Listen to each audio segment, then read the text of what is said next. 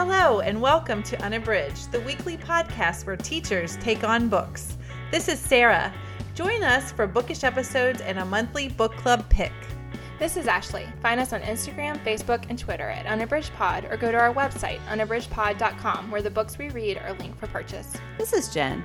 Check out our Teachers Pay Teachers store, our Patreon page, and our newsletter. Please rate, review, and subscribe on Apple Podcasts to support us. You want opinions about books? We've got them. Hey everyone, and welcome to episode 174. Today we are talking about auto by authors.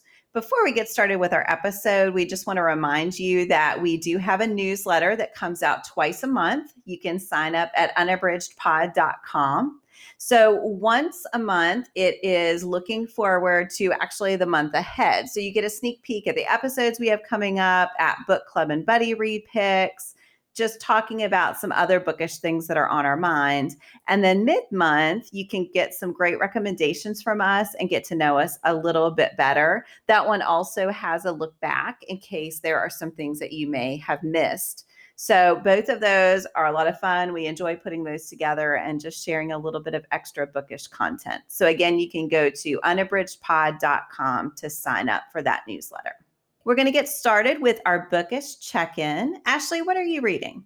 So one of the books I'm reading this week is Sumi Han's The Mermaid from Jeju. I'm listening to it thanks to Libro FM. When I saw it come out as one of the ALCs, I was so excited because I absolutely loved Lisa See's The Island of Sea Women, and that is set in Jeju as well in Korea, and covered the female divers there. And so I was totally fascinated by that book. That's been one of my most favorite historical fiction novels that I've read in recent years. And so when I saw this one and saw that it was the same place and thought that the mermaid part referenced the female divers, I was excited to dive in. Oh, no. I'm sorry. And so I'd been wanting to get to it because, again, I just am fascinated by that culture and wanted to learn more about it. And so this story focuses on Junja, who is in the beginning, she's a young female diver, and she comes from a family of them. And it's set in the 1940s. Right at the opening of the book, there is a quick historical note that gives you some background information about what exactly was happening in the 1940s during that time. And there were atrocities related to the war that took place, and Jeju was at the center of that. So again, I didn't know much about that at all before I read The Island of Sea Women, but that also covered a huge span of time, but it did show that part in the war and the Ring of Fire and the scorched earth methods that were used at the time. So there's a note at the beginning to kind of anchor the reader in some of that historical context. And then you see the present day with Junja and her family, her daughters and her husband. And it is the moment of her death, basically. And then you're moving back to her as a child. You focus on the backstory of her and her family for a lot of the book in the 1940s, and you're seeing her experience the ways that the island is changing as American occupation takes place. So they had been under Japanese occupation for a long period of time, and then in the 1940s, during the war, after the bombings, the Americans came in, and people were hopeful that that was going to bring about positive change. But in a lot of ways, they went from a Japanese occupation that was really awful for the citizens there to having Western soldiers who also committed a lot of heinous acts as well. And so there's a lot of turmoil, and these are very, very small, very rural villages that were impacted by this.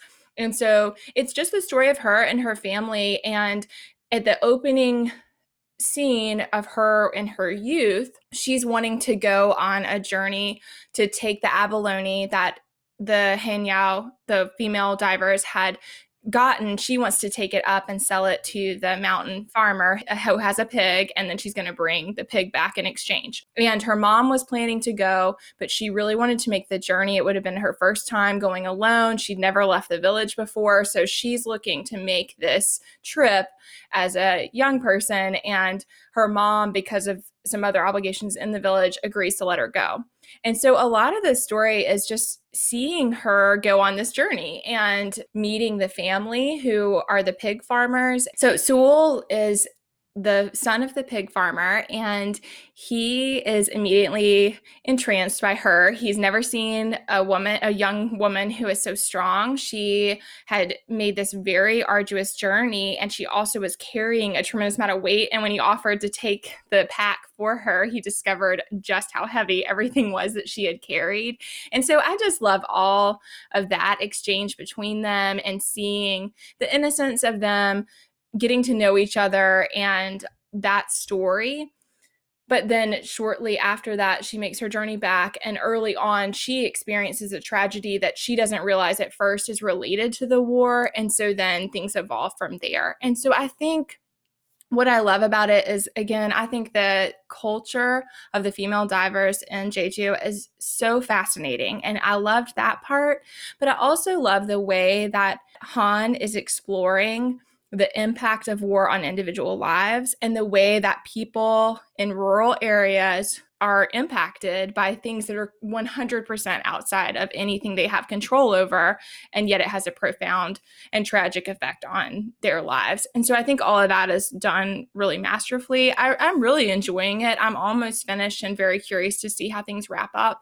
But another thing that I love about it is the way that she looks at the choices that you have and don't have during wartime. I think there's a lot of exploration of how no one can make a good choice in war, and that even people who know that what is happening is wrong are very limited in their individual ability to do anything about it. And I think that part's really powerful. And then there's a really fascinating character. Her grandmother is a fascinating character in the story. And also there is a lieutenant who you can see is not what he originally seems. He's not in support of what he seems to be. And so you're kind of learning how people navigate the best choices they can make to help keep people safe, and how they have to kind of put on a pretend face sometimes to make those things happen. There's a lot of exploration of that, which I thought was really rich. And it's also about coming to peace with the things that happened. I think a lot of the story too is looking, like I said, it opens with her family when she is an old woman and her husband, so they've lived their life. They left the island, they lived their life. And then it's that looking back on how do you come to terms with the things that came to pass during a wartime, especially if you've left that area. How do you reconcile all of that? So I love it. So again, it's Sumi Han's The Mermaid from Jeju, and I was interested to read it and have thought it's been really great. And Jen, you read this one. Yeah, I really enjoyed it. And I have not yet read The Island of Sea Women, though it's been on my list since Ashley was raving about it. So I want to get to that one next. But yeah, I thought it was excellent. And I've talked sometimes about my fatigue in reading about World War II, but it was a perspective that I hadn't read before. So I really enjoyed it. And yeah, I thought the audio was great. So, all right, Sarah, what are you reading? I am almost finished with Alex E. Harrow's The 10,000 Doors of January. This is a fantasy book. It starts out with a young girl. She's around 7. Her name's January. And she's basically a ward of this very wealthy white man who is a collector of archaeological mysteries, and he is into collecting things. And January's father is basically a scout for him. So he goes out to look for these anomalies, and January stays with the man, Mr. Luck. It's a really hard story to sum up because there's a lot happening. But I mean, to me, it's really a story of this journey that January takes, looking for things and finding them and losing them again. And just, if you don't like fantasy, you're not going to enjoy it. But if you like fantasy, if you are a fantasy lover, I think it is so well written. It's really, again, hard to talk about without giving something that spoils, because there are all these, it's pretty long and it has a lot going on. So I don't want to spoil anything, but I think what really stands out to me the most is the love between January and her father, and the people that she meets along the way that are so interesting, and the way that Harrow builds these alternate worlds it's just really, really complex. It's beautiful. The writing is so, so magnificent, and I really am enjoying it. And I'm listening to it, and the narrator is fantastic. It is part of one of the reading challenge that I'm doing this year for Beyond the Bookends. One of my challenges for the year is to read a book that's won an Audie Award. And so you obviously can listen or read. And so I decided if it won an award, I should listen to it. And the narrator is fantastic. So it is a great fantasy book. It's full of twists and turns and really interesting things. So if you are into that, I think that you will love it. I love that book so much. Oh my goodness. I definitely want to read that one, Sarah. It's very hard to talk about it without giving spoilers, because there's a lot of things that happen along the journey that build. Yeah, it's such an intricate plot, and yet also so much about the character. It's one of those that balances character and plot so well, I think. Yeah. Ashley, you would love it. Yeah, it's really good. I've been reading some more fantasy magical realism books lately, and it has been a long time since I've done that, and I am just enjoying them so much. So, Jen, what are you reading? I am reading Christina Hammonds reads The Black Kids, and oh my goodness, this has been such an interesting reading experience. So it is set in the spring of 1992 after the Rodney King trial. And I was a sophomore in high school at that time. And so it's been one of those strange experiences when you read historical fiction about something that you lived through, and yet I was aware of it on the vaguest level, but did not have a great understanding of everything that was happening. So I just need to say that the fact that we're talking about 1992 as historical fiction has devastated me. And I am now going to be unable to do this podcast. I am sorry to traumatize you, my dear friend. It is a strange experience. So it's about a girl named Ashley Bennett who lives in Los Angeles. She is Black, but she is also removed from what is happening. She and her family live in a very wealthy part of the city, and she goes to a private school with very few students of color. And so while she is aware of it, because she has some connections who are very much impacted by the protests and the riots that happen, her uncle runs a store and lives beside the store that was begun by her grandmother.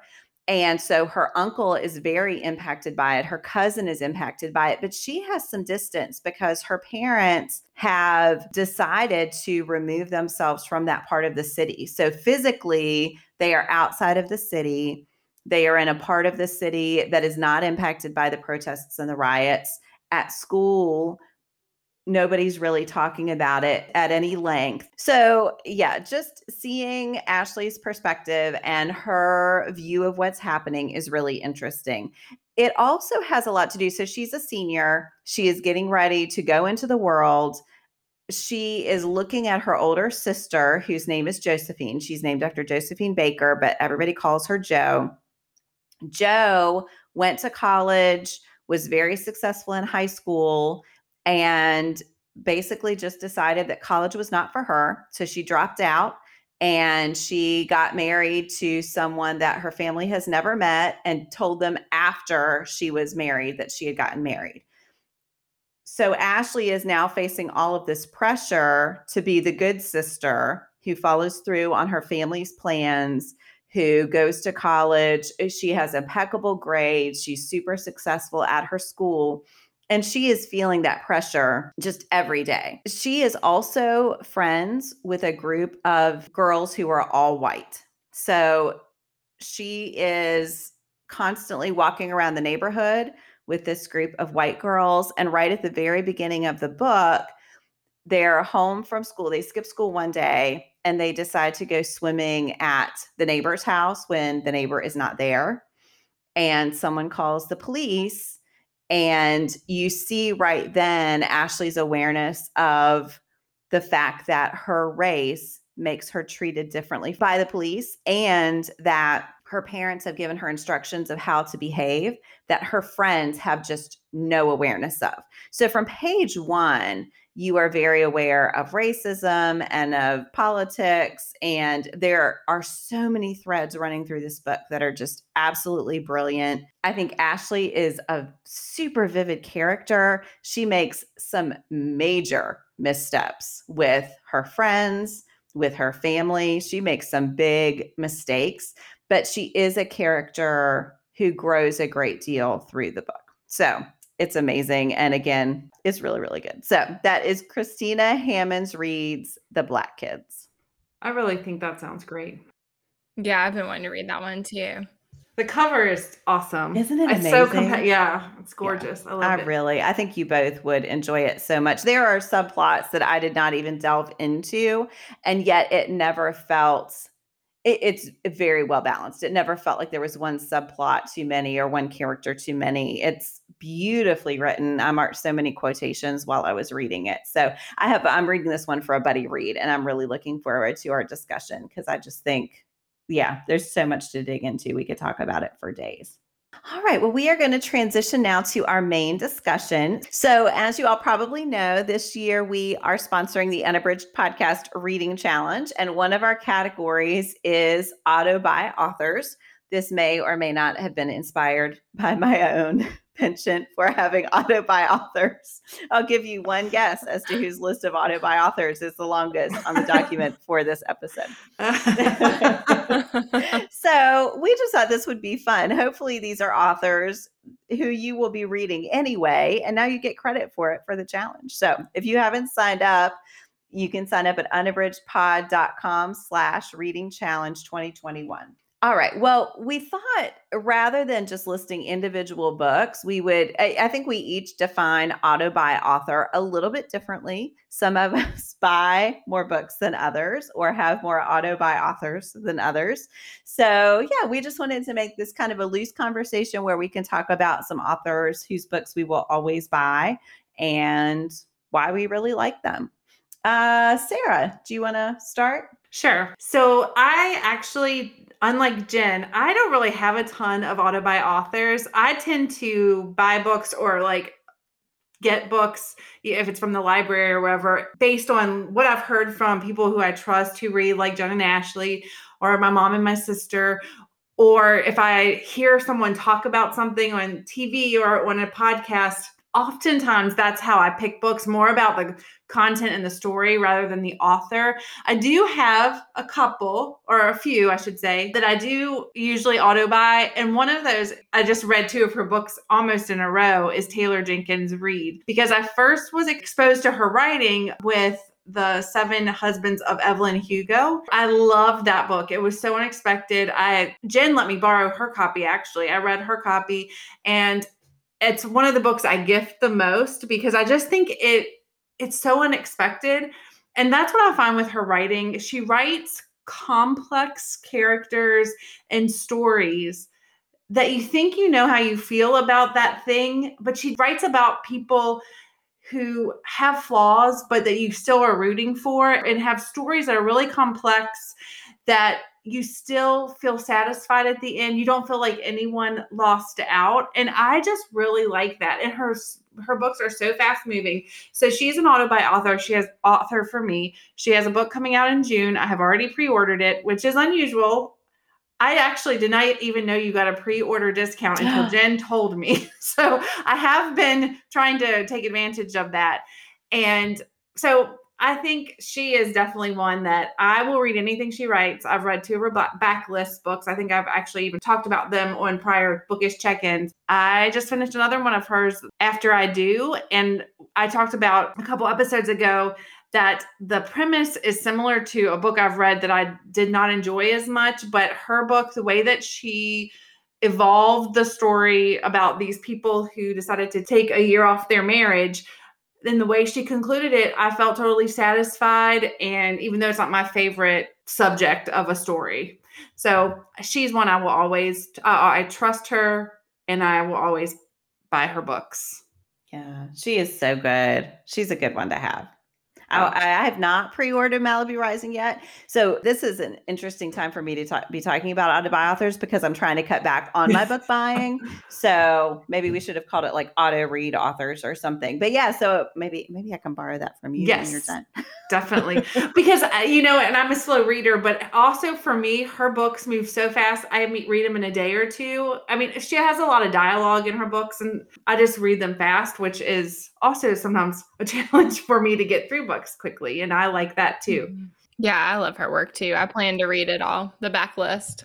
Mm-hmm. Yeah, I want to go back to. And sometimes they have great deals. I feel like I've seen good deals on several of hers, so that's always tempting. Yes. I love how she always plays also with timelines. She has a lot of times that she plays with different mechanisms to propel the story forward. Like Daisy Jones, of course, that was very different. But then I think she a lot of times plays with timelines and the way in which she tells a story, which I think is really compelling. I just love her. So yeah, I will always either auto buy or auto read, as Jen said, her books.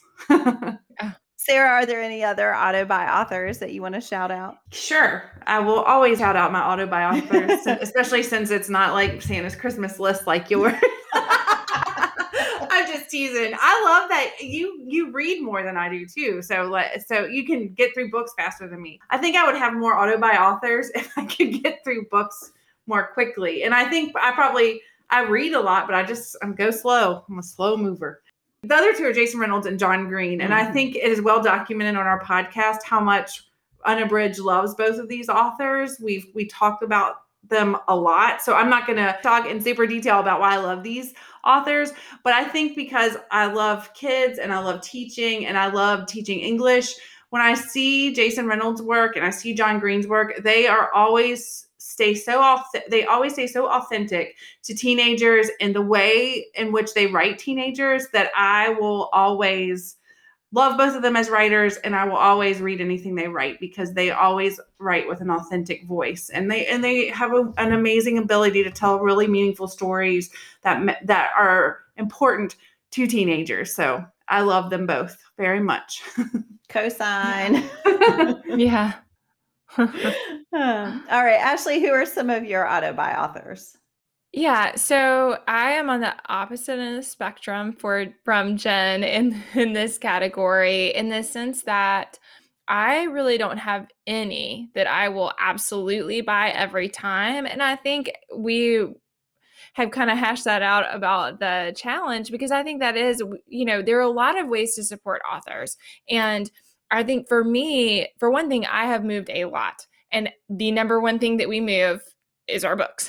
And so because of that, and my husband is a professor, and I mean, in the space where I'm recording right now, I could easily count probably 60 something books that are piled on a table.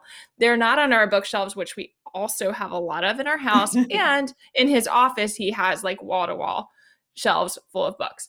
So we have a book problem, and it's one that I am very aware of. So I definitely have moved more toward ebooks, which was a big adjustment for me when I first started reading. I very much prefer, like when I first started reading on a e-reader, I very much preferred the paper book. But I am finding just in the last year that I am gravitating more toward the e-reader than in the past. For one thing, I really enjoy reading on that before bed, and I've gotten to where I do prefer that method to reading a print book before bed because I like that it's really contained and I don't have to leave on a reading light. And so I have found I do prefer that. I have the Kindle Paperwhite, which for me was a big difference with the e-reader. Prior to that, I had bad luck because it bothered my eyes to read on one. And so that helped me have more success. And so that makes a difference. So I could pre-order the ebook for sure. But I just kind of wanted to say that I think there are a lot of ways to affirm what's going on with authors. Things that I've learned since we've been doing the podcast are that just marking a book want to read on Goodreads is a big help for authors. So if you know something's coming out and you go on there and mark ahead of time that you want to read it, that helps to encourage the sales of the book. And also just shouting out that they're coming up, keeping up with the pub days, knowing when those are coming out. Those are all ways to support and celebrate authors. And so I think all of that is a way that you can have auto, like we've said in the episode, like auto read authors that you don't necessarily buy every single book every single time, but you are keeping up with what's going on in their writing life and Yeah. what's coming out. So yeah, I think I do buy more, like the pre-order stuff, same as Sarah. I did not know about the benefits of doing the pre-order, both for myself and also for the author. And so I'm more likely to do it than I was in the past. But I still feel like, so Angie Thomas is one that is definitely an auto read author for me. But for example, I have not yet bought Concrete Rose, and I probably will. But I'll definitely will read it, but that's just an example of where I was so excited for that one to come out. I'm still really looking forward to reading it. But like Sarah, I do have a long list to get through, and I'm not a super fast reader. So even though it came out in January and I was so excited and celebrated that publication date, I haven't read it yet. And so I think that's okay. I think that for us as readers, there's just a lot of ways to be, and that it's fine for us to have different ways that we fill this category, and also that we keep up with what's going on with the authors we love. For me also, it makes a difference how long the writer's list is. So Angie Thomas is a great one because I've already read 2 of her 3 that she has so far. And so it's easier for me when I think about an auto by author, I think of that as a person who I've read their whole collection. And if they have a lot of books, like Marie Lu is another one that I absolutely love her work, but she is very prolific. And I have not read every single book that she's written, even though I've read probably 6 books by her. So just thinking about that makes a difference for me too. That same with ones that I'm going to purchase automatically. Like if somebody doesn't publish as frequently, I might be more likely to pre-order those. Whereas if it's somebody who I love, but they publish books all the time, I'm probably not going to pre-order those as frequently. So yeah, I think as far as people that I am definitely going to read as soon as their work comes out or shortly after, Angie Thomas is a big one for me. Like Sarah said, Taylor Jenkins Reid is one for me, but I'm working on her backlist. She's at one where I have discovered her recently. I love her work, but I am not yet through a lot of those. And same with Jen, I see that you have Frederick Bachman, so I'm sorry to bring that up, but he's another that I absolutely love, and I plan to read his whole collection. I've read probably 4 of them so far, but I still have several of the backlist to read. And that is one of my goals, is to read the authors I absolutely love, to go back through those backlists of their work and read all of the old work. So I'd say that all 4 of those are people I definitely would. And then I have been raving about Nicola Yoon's upcoming book, Instructions for Dancing, which is coming out in June. She's another that I have read the books that she has. Easier to do because this is only her 3rd one. So I've already read the first 2 and I'm reading that one now. And I plan to read everything she writes. And then one more I had that I listed here, who only has 1 book so far, but the book I really absolutely loved is Emily X.R. Pan. She wrote The Astonishing Color of After, and I thought it was phenomenal. And I think we got to see her speak, and I thought she was really fascinating. And so she's one where I will be looking to see what comes out and when, and keeping up with what she's doing as a writer. So she's another that I would say, I haven't obviously read a lot from her yet, but I'm excited to see what she writes. Yeah, those are all such great tips for ways to highlight authors who have books coming up, and to just help them, because it's amazing what a difference that kind of anticipation makes for the way publishers promote books and the attention that those books get when they come out. So I think that's a great thing to think about. Well, I've been marking authors off my list as Sarah and Ashley have been naming them. So it is a smaller list than it was at the beginning, but I was looking at it and just thinking, why are these auto by authors? And so some of it's because I spent a great deal of money on books, but I realized I'm now back in the classroom. I was out for a while, but earlier when I was at my previous high school, I would buy books if I could put them on my shelves for my students. So I would buy ebooks for me, but I would buy the paper copies for my students so they could check them out from my classroom library. And that was really important to me. So I was dumping a lot of money into wanting to have a really good classroom library. And to be fair, I did that too and felt very good about it. So Yeah. it does feel good. It's totally different when you're Yeah. sharing that paper copy with a lot of hands and seeing the Mhm. excitement of that. So I felt great about that. And then I am not currently where I can share a classroom library.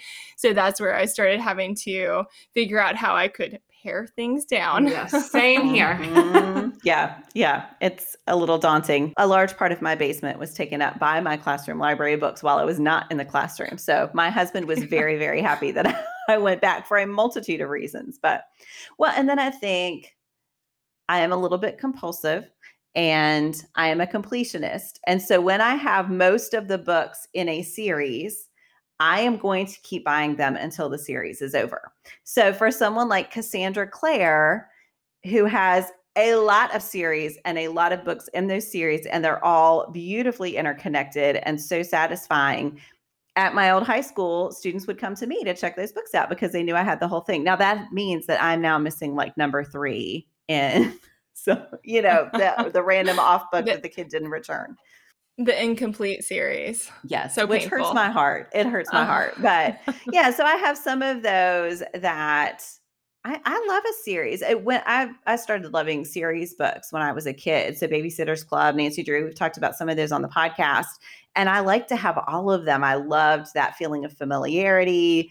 A lot of times I would reread those. Those are real comfort reads for me. I'm watching my son do that now again, rereading another series that he loves. So I think there's something in that familiarity that's very comforting. And also you have to know what's going to happen to those characters next. So Yeah. Cassandra Clare's definitely one. Leigh Bardugo, Sarah J. Maas, all these great fantasy series I think are so much fun. Then there are people like Penny Reid or Alyssa Cole who are quite prolific. Penny Reid and Alyssa Cole both do have series, but like Penny Reid's are all these interconnected books. They're romance novels, and you start to know the different characters who are recurring. And so it feels like there's a family at the center of several of them. So it feels like you have to know what happens to the other brother also. And Alyssa Cole has the same thing that, yeah, there's just a great sense of satisfaction from that. So Alyssa Cole also is someone who genre hops, even within romance, although now she started putting out sort of suspense and thriller novels as well. But she genre hops. I have some authors who I really love because I want to see what they're going to do next. So Alyssa Cole is one. Sherry Thomas does this. She writes historical fiction and romance and fantasy. Brandy Colbert does this. She's a young adult author who publishes, usually it's contemporary realistic, but they are all on very different topics, very different tones. Some are quite serious and others aren't. Colson Whitehead is another one who I just cannot wait to see what genre he picks next. So I think sometimes it's that anticipation of, how is this person going to wow me this next time with this next book? Then there's someone, and this is just my list. I have more. I made myself stop, but Ashley mentioned the authors who don't publish as much. So Khaled Hosseini, I am desperate for him to publish another book. So much so that a few years ago when he published his picture book, I pre-ordered it before I even knew it was a picture book. And it is beautiful and wonderful, but I thought it was going to be a novel. And I was so sad when I discovered that it was not his 4th full-length novel, that it was instead this really beautiful picture book that's gorgeous and has an important message, but it is not a novel. So I am ready for him to publish another novel. So yeah, I think that there are all of these different authors fill different parts of my reading life and different reasons that I read. Some of them are literary fiction and I want that next challenge. Some are just plot driven, compelling books that I can escape into and forget about my stress a little bit. So yeah, I think, like I said, I'm trying to put myself on a budget. So I may have to switch some of these to being auto read authors instead of auto buy authors, but it is nice to have some of these books just on my shelf, ready for me to dive in whenever I'm ready. I do think there's something to be said for having books on hand. And I absolutely agree that, I mean, we found that with students and for sure for myself as well, that having books ready to go when you finish your current reads is such an important part of your reading life. And I would probably buy more books if my friend Jen were not so generous with sharing, honestly, with sharing the ones that she has and knows I will love. But I think making sure that you do have great access to books that you are excited to read and a variety of them so that you can, pick what works with your mood, I do think is really important. And I don't get that same satisfaction from the ebooks for sure. So I think there is that element of having the physical books on hand for at least some of your reading life so that they are ready for you and you're excited about them, because all of that helps a lot with momentum. Mm-hmm. Yeah, I agree. Two other things I was thinking about is one, when you were talking, Jen, about your auto-buy authors and like the different things that they bring to the table to make you want to be an auto-buy. I find, and it's probably because I'm a slow reader, but my auto-buy authors are authors that I can get their book and that grabs me at the beginning and I just can fly through it. Mm-hmm. I read literary fiction and I love literary fiction. I've read literary fiction books that I love, but I'm not compelled to buy those because they're hard work for me and it takes me a long time to get through them. So a lot of times it's something that it's not a guilty pleasure because they're great books, but it's something that I can get my hands on and fly through and then, tell someone about it. And then the other thing about having the books is I find, especially the authors that I love, my mom and my sister, we have very similar tastes. And I want to be able to say, oh my gosh, I read this and pass it on. Yeah. Because a lot of times if I read something awesome on audio and I'm telling my sister about it, she wants to borrow it. And then I say, I don't have it. It was a library book or it was audio. So I like having physical books for that purpose. Mm-hmm. Yeah, that makes a lot of sense. Well, we would love to know who your auto-buy authors are. And I will say maybe we can do an in-the-moment modification and just say for the challenge, auto-read authors are fine. So you do not have to own the book for it to count. If it's something you've gotten from the library or you get an e-galley from your favorite author, that absolutely counts. So because if you can get on the wait list at your library for a hot author that has a hot book coming out and you can get it first, I mean, that takes dedication. So that absolutely. That's right. You got to plan months in advance. Yeah. Well, because there's a book that I want to read and I thought I will try to get it from the library or to listen to an audio. It says 48 weeks. Oh, and my I was like, oh, maybe I will have to purchase that book because I don't want to wait that long. That is impressive. I have never seen a hold quite that long. All right. Well, yeah, we really would love to know who your auto-buy authors are. So let us know on social media, or you can send us an email at unabridgedpod@gmail.com. And we would love to hear who your auto-buy authors are. Maybe I'll pick up somebody else whose book I have to buy too. We are going to end our episode today with our Give Me One segment. And today's Give Me One is website or newsletter to check out. Ashley, what would you recommend? So I realized when we came up with this topic that I do not do a lot of newsletters. And I mean, I use websites, but I realized I don't frequent one particularly very routinely. So maybe I can work on that and report back. But in the meantime, something that I use a lot that we wanted to share with you all, we all talk about it a lot, is NetGalley. And if you have not checked out NetGalley, they have such a great program and give great access to e-galleys in exchange for honest reviews. And so if you go to our website, we have them linked as one of our partners. It's just unabridgedpod.com/partners. And if you scroll down a bit, Libro FM's ALC program is there, how to sign up, and also NetGalleys and Edelweiss. All three of those have ways that you can access books that are coming out. And if you will promote and review them, then you get access to these great books. So NetGalley has been a great one and is something that I frequent. I've shared on here before that sometimes I pile up and then I have to work my way through and recover from overcommitting, and then they pile up again. So I definitely have kind of an ebb and flow with NetGalley, but I love it. And that's how I'm reading Nicola Yoon's book right now. And I read some great ones in March and earlier this year, and I'm going to be reading some more for summer. So I absolutely love their site. I also keep up with their emails and see the things that are coming out. And that is also how sometimes I overcommit, but they do a great job of sending customized emails that are tailored to the preferences that you have as a reader. And then that way you're more alerted to what's available. So yeah, I absolutely love NetGalley. Yeah. And that is a great way, again, to support authors who have books coming out. So we can add that to Ashley's list from earlier. And you can request ones. We've gone on before for books that we know are coming out and are really desiring to read, and you can request them. And of course, that doesn't mean that you're going to get them. But again, all of that helps to, people keep track of what's generating buzz, what things people are asking for in advance, and that kind of thing. Sarah, how about you? What would you recommend? Well, I've talked about loving the Popcast, which is a podcast about pop culture, and their CEO, well, I think she's now creative director. Her name is Erin Moon, and she also is the Bible scholar for their podcast, The Bible Binge. But she started, she does a lot of Instagram stories. So before she had 10,000 followers, she would do all these Instagram stories and talk about products and different things. And people would DM her and say, hey, where'd you get that? Or where'd you see that story? So she started a newsletter called The Swipe Up, which she now has over 30,000 followers. But she started the newsletter called The Swipe Up because she didn't have the swipe up to give people the information. So she wanted to curate the information. So she started a newsletter, and I love her. I think she's super smart. She's really funny.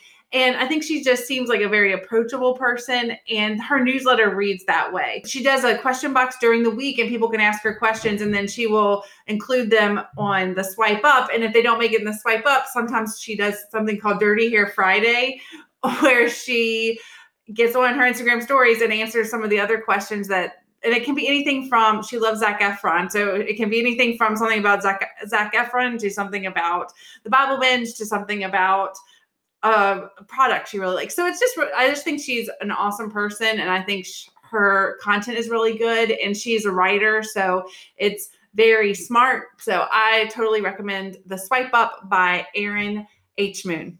And she's a great follow on Instagram too. Yeah, I love that newsletter. I love her Twitter highlights from the week are always funny. I always click through to those to watch. Yes. And she's a mom. She has 2 or 3 kids. And I mean, she just tells you like it is. And I appreciate that as a mom and fellow struggler.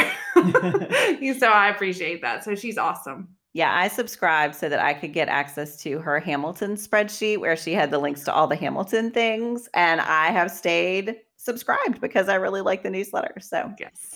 How about you, Jen? So mine is the Pop Culture Happy Hour newsletter. I listen to the Pop Culture Happy Hour podcast every day. It's daily now during the week. And it is a super short look at pop culture, and it's from NPR. I think they just have the best, most brilliant discussions about all things pop culture, which I love. The Pop Culture Happy Hour newsletter is written by Linda Holmes, who is my absolute favorite. I just have to say, I also follow her on Twitter, and her dog, Brian, who is a rescue greyhound. My kids now know who Brian is because she posts pictures of Brian, and she sends him to doggy daycare, and they send photos of Brian while he's at doggy daycare, and she posts those pictures on Twitter. So I now not only know Brian, her dog, but also the dogs who go to the doggy daycare with Brian. I'm just a little bit obsessed. But Linda Holmes is just a great writer. She is also a novelist. She wrote the book Evie Drake Starts Over. She is super smart. I really appreciate her perspectives. And the newsletters just give her another chance to write about something important that is going on. Sometimes she's addressing pop culture. Sometimes she's addressing the news. If she sees something that she feels like is important and she wants to comment on it, she'll have a little part at the beginning where she talks about the news from the week. But it's always just great to see her perspective and to get that additional peek into what Pop Culture Happy Hour is thinking about each week. So that is a really fun one. We'll put links for all of these in our show notes so that you can find them easily. And I would recommend that you subscribe to any of these and check out NetGalley. So thanks so much for listening, and let us know on social media who your Auto by Authors are. Do you have comments or opinions about what you heard today? We'd love to hear them. You can find us on Instagram, Facebook, and Twitter at UnabridgedPod, or on the web at unabridgedpod.com for a list of ways to support us. We'd like to thank Jared Featherstone, who composed our theme music, Strings of Light, and Katie Amy of Amy Photography, our podcast photographer. Thanks for listening to Unabridged.